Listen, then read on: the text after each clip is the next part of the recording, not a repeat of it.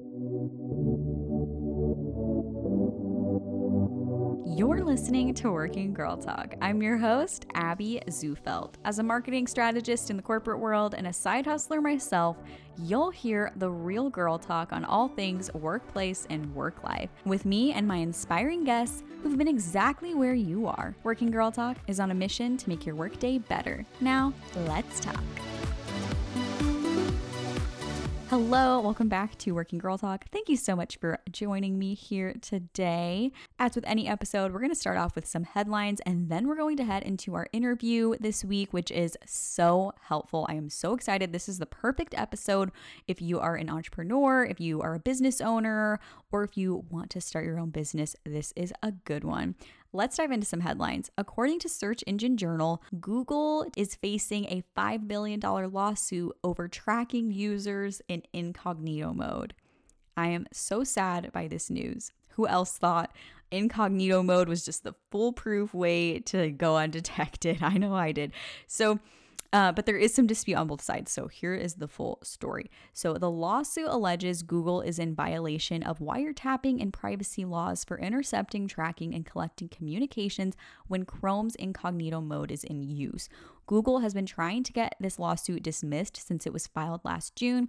A federal judge just ruled that the lawsuit must go forward. In the judge's ruling, it stated that Google does not adequately inform users that their data can be collected in incognito mode. Google disputes the claims via a company statement by a spokesperson. So Google is disputing this. We're having some back and forth here, but this is definitely something to keep an eye on because Google is a huge company and things may not be what they seem. They may be what they seem. Interesting to know. There we go. Next headline, CNBC International reports that Uber said it would be treating all 70,000 of its Britain drivers as workers entitled to minimum wage, holiday pay, and pension plans. A few weeks ago, the UK Supreme Court ruled Uber's drivers were workers. Uber has long insisted its drivers are independent contractors. Bank of America estimates the setback could cost Uber a total of more than $500 million. Lots of controversy around this, Uber and how their workers are. This has been like a back and forth for a while too. So in the UK, they are now classified as workers. The reason I picked this story, one, it's interesting and it could potentially be something that happens here. Who knows? But when Uber first went to England, I was actually there. I think maybe I've said this before, but I'm going to say it again if you haven't heard. When Uber first went to England, I was actually there. I was there for study abroad for journalism school. So we were reporting on stories there. And my group decided to do a story on the Uber riots that were happening with taxi drivers. So taxi drivers were upset that Uber was coming into the UK, and because taxis are such a big thing there, kind of like a lot of taxi drivers were, and that kind of killed that whole industry. So a lot of taxi drivers were like rioting and there's all these strikes. So me and my two partners on the story got in a taxi and we're interviewing the taxi driver while he was talking. And we even tried to get an Uber, and it was just like a super funny thing. So that is my experience with Uber in the UK. So there we go. But the taxi drivers at that time did not approve. They hated Uber. It was very interesting. Next story, Bloomberg reports that Amazon is expanding what it can deliver. This time it's aiming to deliver telehealth services to employers across the country. Amazon Care is what it's called, began as a pilot in Seattle in 2019, but this week the company announced that it's expanding the service to other companies, starting with Washington, and they intend to offer the service to companies in all 50 states. Pretty interesting. So Amazon once again taking over.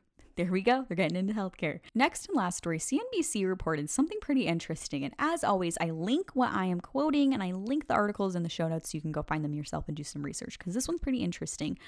Spam callers get record $225 million fine from the FCC. We all get those weird messages or those weird robocalls of, your warranty is out of date, or we need your social security number, like crazy stuff. Who else gets the spam calls? Not a fan. But it's becoming such a massive problem that the FCC is trying to combat the issue, slapping 2 telemarketing firms with a record fine of $225 million for making 1 billion robocalls in 2019. There we go. We'll definitely keep an eye on this one, but maybe, just maybe, there will be less robocalls in the future. And now for our episode today. I'm so excited to welcome Jessica Marks to today's episode. She is a business growth strategist, also recently named Top Female Coach by Yahoo Finance. She comes from a background in the C-suite at a huge company, managing multi-million-dollar budgets and executing growth strategies for a billion-dollar startup. She has her background in some pretty serious business. She also decided to leave that behind, start her own business of being a business coach, where she helps female founders get the foundation, get what they need so they can become their own six-figure business owner. In this episode, we talk about niching down your services. What does that actually look like? Getting your pricing model together, how to raise prices without losing clients. This was a specific request by a listener, and I'm so happy we got to talk about this. How to feel more confident in sales calls specifically, and how to really sell yourself in your business. This is the perfect episode for young entrepreneurs and business owners, or if you are interested in starting a business one day and don't know how to take that first step with creating your pricing model and creating that business plan. Here we go. Welcome, Jessica, to the show. To get to what you do now, was there a defining moment for you when you knew like your passion was to help female business owners? Yes. So to give you a little bit of a background, I joined a startup company. I was doing commercial and real estate sales in San Diego, California. And in 2008, 2009, I was approached by a local company that was a startup in the medical device field that I knew nothing about. Ended up growing with that company. And in 2015, it sold for $8.5 billion. And I was the national sales. I was the head of national sales and corporate strategy, reporting directly to the CEO of an all-male C-suite team. And so I had invested, and the company had invested in myself throughout the 8 years that led up to that. And I had kind of decided, in working with some of the coaches that I had the honor of working with, that someday I wanted to take the experience, take what I learned, because it doesn't come as easy for women as it does for men, and be able to teach other women how to do the same. So I stayed on for 2 more years after the sale of the company. New board of directors, new executive team came in, and I got pregnant with my twins. And it was kind of that moment where I had to either decide I was going to stay on and continue working the 90, 100-hour weeks, traveling all across the US, or I could go all in on my dreams of being a mom and starting this company. So I joke around now, but I have 3-year-old twins and a 3-year-old business because I launched everything all at once in my life that I wouldn't go back. Were you doing like any side hustling while you were working full time, or was it just like cut it off, go in at that point, like everything? I wasn't doing any type of side hustle. Being an executive at that company took all of my time. And then I did take a few months off when I had the kids, and tried being a mom for a few months. And I thought I was going to last a year. I told myself I was going to give myself the first year to be home with them. And I only lasted a few months. And so I basically said I was going to start this as a side hustle to being a mom. And everybody, including my husband, laughed. Like, you don't do anything as just, I'll go into it a little bit. And within a few months, it was a 6-figure business. Can you give us like shed a little light on what a business strategist, business coach does? Because I think sometimes we hear that, but maybe we don't know the exact tactics and what that actually looks like for somebody. Yes. So I'm very fortunate in that I do bring billion-dollar experience. I mean, it was all hands on deck from the executive standpoint, building this company. And so I've ridden the highest of highs in building a company like that, and then the lowest of lows, and everything from $400 million refinances to the actual sell of the company to large investigations, you name it. I've been a part of it.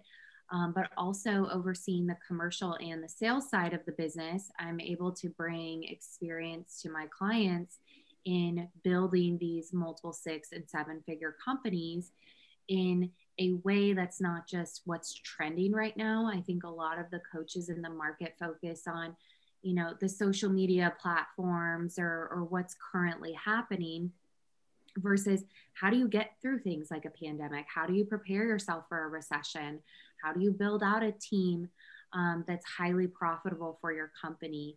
And so, because I've been able to do that on such a larger scale, and with some of our own smaller businesses that my husband and I own, I'm able to then work with my clients and build out not only sales strategy, but marketing, solid business foundations, and kind of everything in between that will build this company, but any company they start in the future as well. Very cool. And I like that you mentioned not even like the trendiness, but something that's going to be long lasting and sustainable because trends can come and go. What seems shiny and new now may not always be. And that's even something I was looking on your website at one of your blogs. And that was one of the mistakes people make that you had written about. Of like the taxi industry wasn't prepared for an Uber to come in. They thought they were fine and that was going to last forever, but it just disruptor came and they kind of got destroyed a little bit. Yes. And so there's a fine line between being innovative and staying on top of what is trending, but also knowing how that plays into a long term vision of your company. And is that the right choice to for your specific model to be lucrative for you? And is it going to work for the type of business that you're building? Because it's not for everybody. But had the taxi companies, I mean, just using that analogy, had they invested into more of the consumer side and the client experience, and is there an app? Should we invest more into IT versus having people call? They would have been first to market on this, but they just kind of stayed in their way of, people call or, book that way. And unfortunately, somebody came in and wiped that out. So it's something that you do have to be prepared for and pay attention to no matter what market you're in. We're going to go back to like the beginning of this life cycle of a client. So when somebody is deciding the services they're going to offer for their business, how do they know what to focus on? Like, should somebody offer a ton of things? Do you have any tips for somebody who's trying to figure out what their service niche is? So step one is I have a really great digital download, and it's really it's called Pricing, Packaging, and Positioning Your Offer. I highly recommend downloading it because it's going to cover all of this in much more detail. But I always tell people, start with your client results. So what is the result that you actually get clients, and what do you need to do in order to get them there? So if it's very long term, like for myself, it takes me, 6 months of working with somebody one-on-one for them to see tens, if not hundreds of $1,000s of return on their investment. I'm not going to offer a 6-week course because there's so much more to business than 6 weeks. Same with like weight loss or fitness or a health journey. You've got to make sure that you're building out service offerings that are going to get clients results where they, one, want to work with you over and over again, so you're retaining them. Two, they're bragging about you to all their friends, family, peers, because what you've done for their lives or their business or whatever you serve, it has changed so dramatically. And then three, how does this play into the lifestyle that you personally want? So if you're wanting to travel, or you're wanting to be a mom, or you're wanting to not be working 50, 60 hours a week, you need to be building a business model that also caters to that, but can be highly lucrative and deliver results to your clients. So many good things to think about. I definitely will be checking out your downloadable, and I hope everyone else does too. Something that you mentioned in that I think will be very important for my listeners: pricing. Where do we start when it comes to pricing? And I want to talk about raising prices too, but we'll start with that one. Where do we start when it comes to pricing? Pricing is the every beginner's mistake. I think that most people price themselves incorrectly when they launch their business, whether it be too low or too high. And a lot of times it has to do with what they're actually including in their service offerings. So they throw all these features and benefits, and sometimes it's a call every single week with them because they think that that's what they need to do in order to get clients. And so then they price it really high because they think I'm going to have to be on the phone every week. A lot of strategy goes into this when I work with my clients. Everything from the demographic of clients that they're going to serve. Is it location specific? We need to take, into consideration. If so, what is that market pain?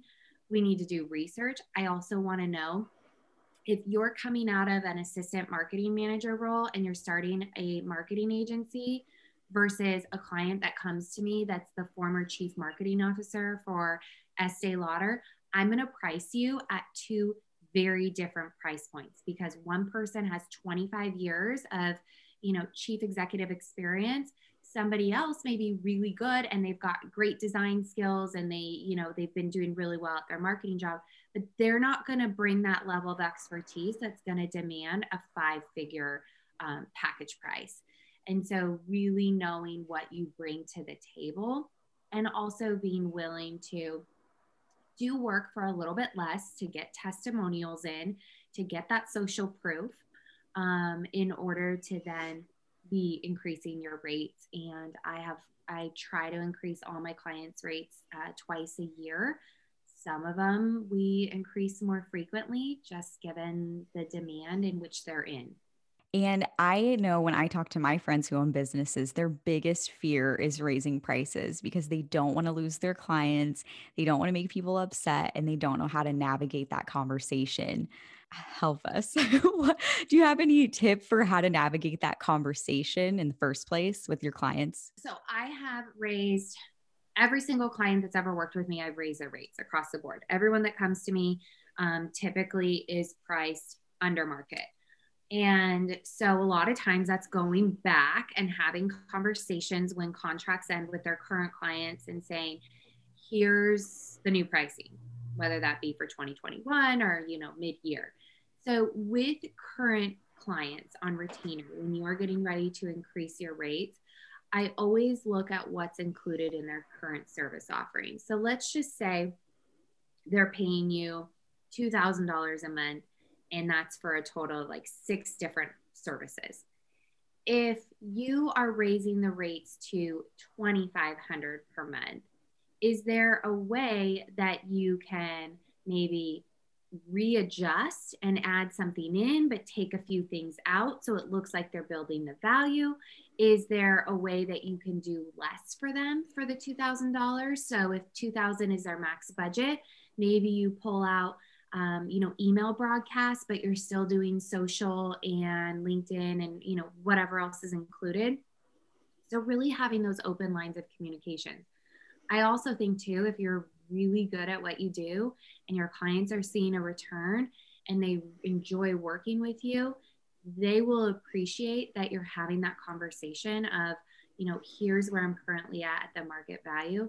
I've never had a client have one of their clients come back and say, I'm not willing to pay you what you're worth. And I think women will settle and this is the same in corporate too. I think women don't ask, for raises when they should.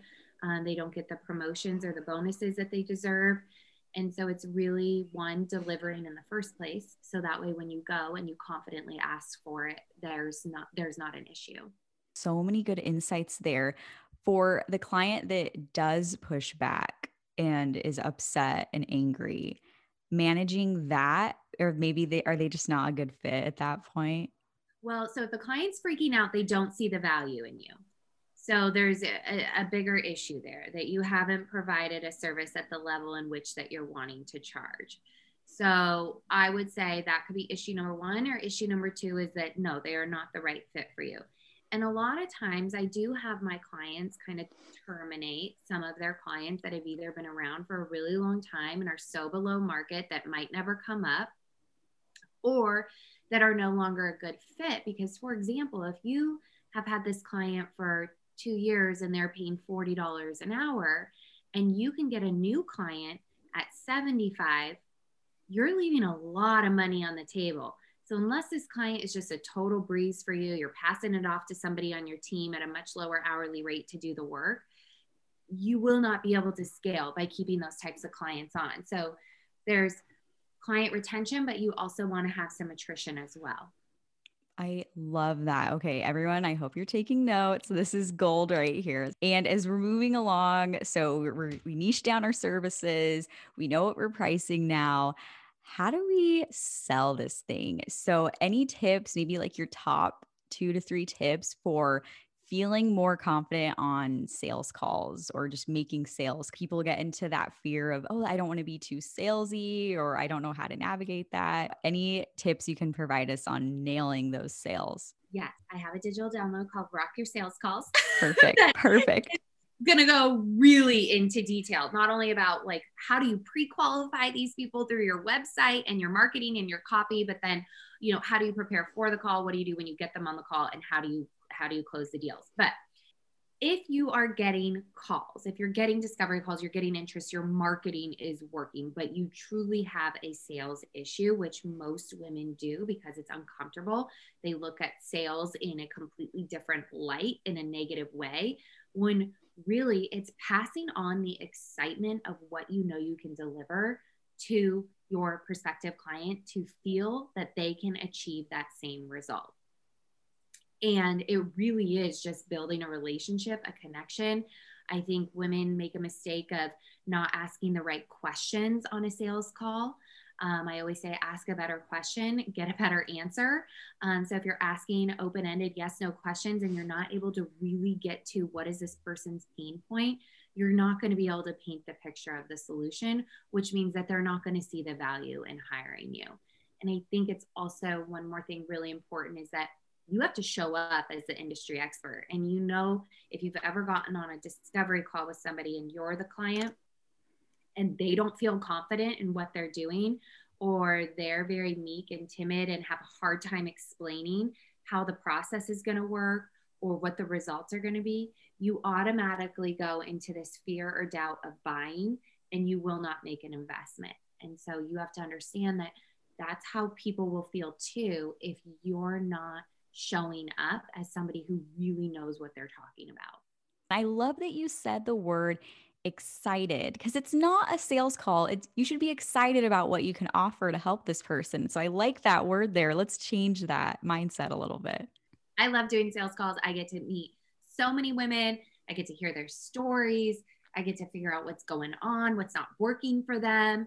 And, you know, I'm not shy either. If somebody's not a good fit, or I don't think they're going to have success in a program, or they're not where they need to be, being able to have that conversation with them. And a lot of times I'll give them like, hey, go do X, Y, and Z, get that under control or work on that, and then come back and you'll be ready for this. And they do, they come back and they're ready. So, you know, being able to give somebody that advice as well, if the timing's not correct for them. Perfect. Okay. You took the question right out of my head, because I was just going to ask you, how do you know if somebody may not be a good fit, and how do you navigate that? So that is perfect to give them some advice on how they could potentially work with you in the future. So now that we've kind of built this framework, we have our services, our pricing, we are feeling more confident on sales calls. Now we're actually running the business. How do we prioritize tasks? Do you have any insight into prioritizing? Sometimes as a business owner, you're working on the business or in the business, like trying to navigate that. Do you have like top few tips to help us prioritize, like what's most important? Yes. So I always set all my clients up with what I call a CEO Monday. I do it on Mondays. Some of my clients do Fridays, Wednesdays, whatever day works for you. But I really challenge my clients to spend a full 8 to 10 hours in their business every single week. It's the only way you'll scale. If you're constantly in the weeds and you're constantly working on client work, your own business will suffer. So on these days, it could be anything from being on podcasts, marketing. It could be all of your financials, you know, getting email copy ready to go, social media posts, whatever it is, it's going to help grow your business, doing discovery calls. So that way the other days you are purely working on your client work. That's why I get mine out of the way on Monday. So I know that when I coach Tuesday, Wednesday, Thursdays, that I can really, truly focus on that. Such a great idea. I think having that designated time, it makes it so it's like, okay, I have to do this. It's scheduled in the calendar. It's easy to get lost in the weeds. It's so easy. And I will map my Mondays out sometimes 8 weeks in advance based off of launches that we have going, speaking engagements, whatever is going on in the business. So it's very clear for the next 8 Mondays what needs to get done and in what order, and how is that going to help me get ahead for what we have planned and coming up. It's also really nice too, because if we go out of town on the weekend and we have, you know, a long weekend, I can kind of double up that work before on a Monday before or a Monday after. And it's a lot easier to just take that day off because I'm already ahead. You have twins, you have a family life, and you're running this business. And that was something in the beginning you mentioned you were working 90-hour crazy weeks and wanted your life back a little bit. Can you kind of speak to that? Because I feel like we get a little, that's how we get burnout. And that's happening, especially the past year. We've had a lot of people are burned out. So I guess how have you been able to take your time back? And what would you give as a piece of advice for someone who feels like they don't have control of their time? So I will say, I'm not one of these people that says like I'm a corporate dropout or, I hated corporate. I actually loved corporate. I didn't mind working the amount of hours I was. It was very exciting at the time. The business, for the 9 years, it was growing at such a rapid pace. And we were bringing on and onboarding. I had a team of over 500 under me. And so yes, it was exhausting, but it also reaped a lot of rewards. I did travel a lot and, was able to really manage my own time. Now, when I became a mom, I realized that they also need a lot of time, but I also want to be very present with them. So I have very, very set office hours. And when I'm in the office, I'm in the office. I don't have kids running around. They're either at preschool or with a nanny. Somebody has them. I'm fully focused on running this business. But then when I leave the office and I go into mom mode, I'm fully focused on that. And my clients know that, after 5 p.m., they will not get a response from me. And so I think really one, setting boundaries, and then two, knowing what is important for you and your family. And I'm very fortunate. I have a husband that's supportive. My kids understand that we both work, we both own companies, and we really loop them in on that even at 3 years old. So they understand, what we're doing when we're not with them. I love that. That's so cool that to bring them in and get this mindset so early on. I think that's really cool. We are going to head into the Working Girl Talk top 10 in just a minute, but one last question for you before we head into it. Can you go back in time and tell us about that first client experience? So you're a mom now, you left your corporate job, having that first client and how that felt for you. Like, what was that experience like? Were you scared? How was it? So the former CEO and COO of the company that I was with, they obviously got bought out when we sold, and they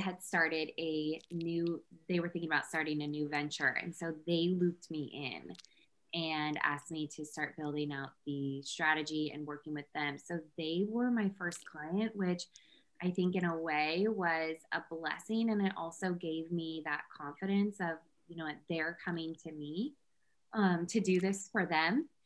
And then my second client that I ever got, I was working for them and I happened to be going in to get a facial, and I started talking to this woman, and I didn't even have a website or anything yet. And I told her, this is what I do. I came out of this background. And she said, I have to hire you. I need your help. I've had my business for 12 years, would love to have you come in. And then I kind of decided, okay, I need to get like a website. I need to, get everything going. And I started networking and, was really able to build the business quickly, considering I didn't have a circle of female entrepreneurs. I didn't know any female entrepreneurs when I started this business because I had been in that corporate environment. I love it. I always love to ask that and get the little sneak peek at how it was starting out. We all start somewhere. So I always like to hear how it began. We do. And I'll be fully transparent. I think I charged her, I want to say I said, I'll come sit down with you for $89 an hour. And I thought to myself at the time, hey, that pays for a babysitter and I'm just getting to go do something today. I had literally like 8-week-old twins. So it was crazy. Crazy. Like I would have done anything. I probably would have gotten for free, actually. And now I'm charging, I'm 10 times that for an hourly call. So you start off somewhere. If I would have charged what I'm charging today, I probably wouldn't have gotten any clients, but you work your way up to it. I love that. And what do you think about people not charging in the beginning at all? Like, Is that, I know you mentioned getting like building up some testimonials first, but when, I guess, is when do you know you're being taken advantage of a little bit? You need to charge. So I never recommend doing it for free. You need to have some type of buy-in because people need to have skin in the game. And they need to have some type of investment. And even on, and sometimes if it's too low, they're not going to give you the testimonials. They're not going to give you the feedback because they're not really that committed. Kind of like when you get free tickets to something, you don't really care if you're there on time. But if you invested with your own money, it's a little bit different.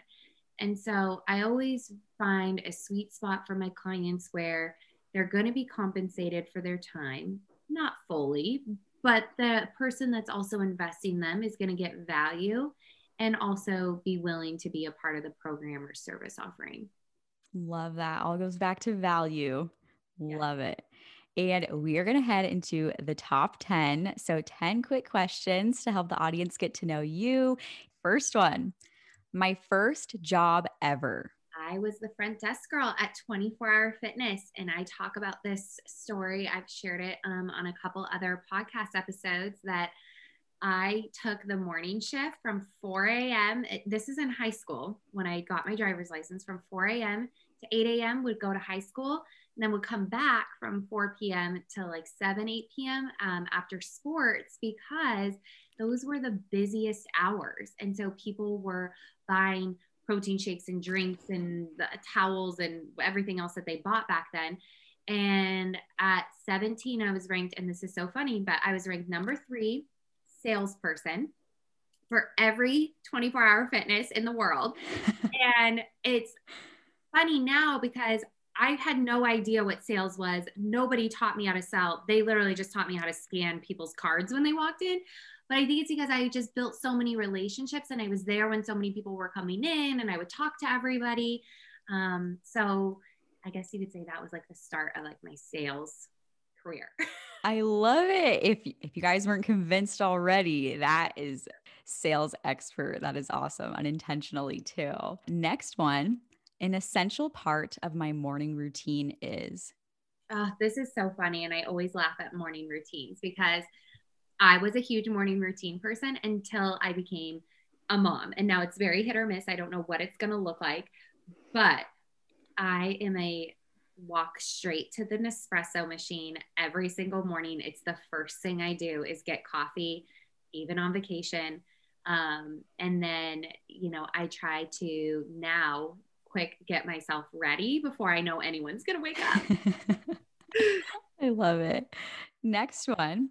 I'm obsessed with blank right now. Okay. This is so stupid, but I just shared these the other day in my Instagram story. There's these liquid tanning drops called Isle of Paradise, and you mix them in with your moisturizer. So I feel like just adding these into your moisturizer in the middle of winter on your face just gives you a glow. And I've been telling people about them because I feel like all the women need to know. Such a good one. Next one, a girl boss that I look up to. There's a lot, but I will say I've always loved Sarah Blakely. And lately, this past 2 years, what she's done through her personal brand and social media and really just being totally transparent, open, honest, the fun side of her. I would say that I definitely admire her. She is such inspiration. Love her. Did you ever watch on Netflix that Shine On with Reese show, Reese Witherspoon? I did.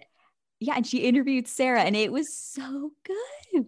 All the women she interviewed, Yeah. Dolly, and yes, I did.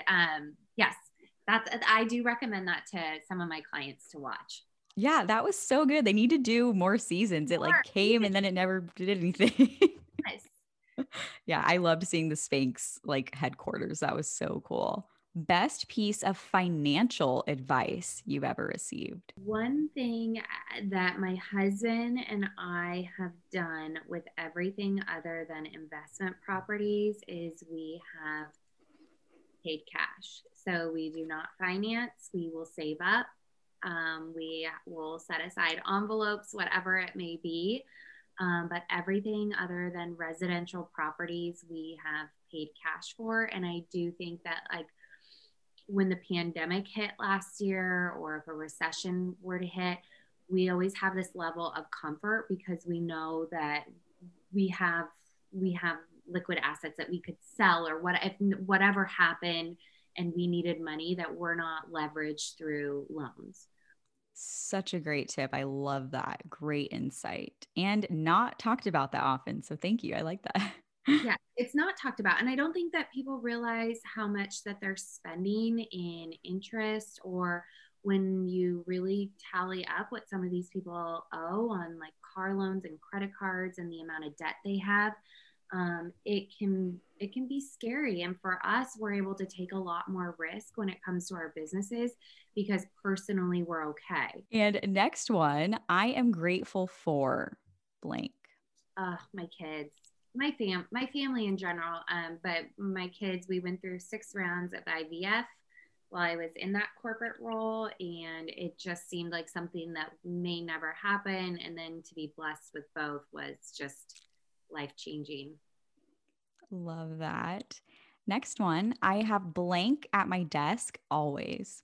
Drinks. Oh my gosh, not alcohol drinks. That there's always like a few different ones. I think I just stockpile them throughout the day, but like right now I have a coffee, a protein shake, and a water.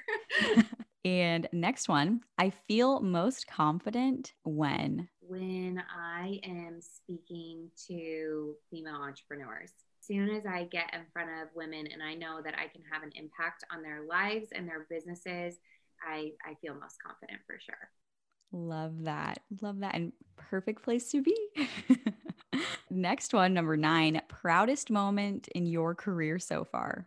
I think making 100,000 by 23 years old, when I was 23, was a huge milestone for me that really just changed the trajectory of what I felt was possible. And I really do think by establishing that, it created a shift and a level of confidence where I was able to then go and climb the corporate ladder at this startup. Love that. And last one, number 10, I am inspired by.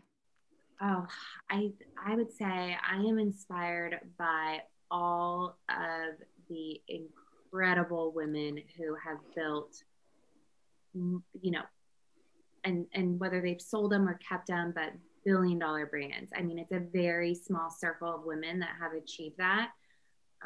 And the stories that go behind it are just incredible. Love that. You made it through the top 10 round. Where can everyone stay connected with you and check out all the things you're up to? Yes. So I'm at The Jessica Marks on Instagram and www.thejessicamarks.com. And you can find those digital downloads. I also have some opt-in worksheets that help you build out your 6-figure signature offer that you can download. So lots of great resources. I try to go in Instagram stories 4 days a week and share free business advice. So if you have a side hustle or you're recent to entrepreneurship, please soak in all this free information because it's what's going to really help take you to the next level. Thank you so much for listening to my interview with Jessica. So amazing. Make sure to go check out her and her website and all her good resources. Lastly, every episode ends with a Friday favorite. Today's Friday favorite is a song called Wow by Zara Larsson and Sabrina Carpenter. I just discovered this. I don't know if I should be ashamed to say this, whatever, but I've been listening to a playlist called Teen Pop Hits, like what the kids are listening to nowadays. And this song came up on there, and it's actually a really catchy song. So Wow by Zara Larsson and Sabrina Carpenter. That's what I've been jamming out to this week. Thank you so much for listening to Working Girl Talk. If anything resonated with you today, make sure to leave a review for the podcast and subscribe to the show. Also, if there's a specific moment that you liked, screenshot the episode while you're listening, tag at Jessica Marks on Instagram, and tag at Working Girl Talk on Instagram so we can see what you have to say. Love hearing your feedback. Thank you so much for listening. I'll talk to you next week. Have a wonderful work day.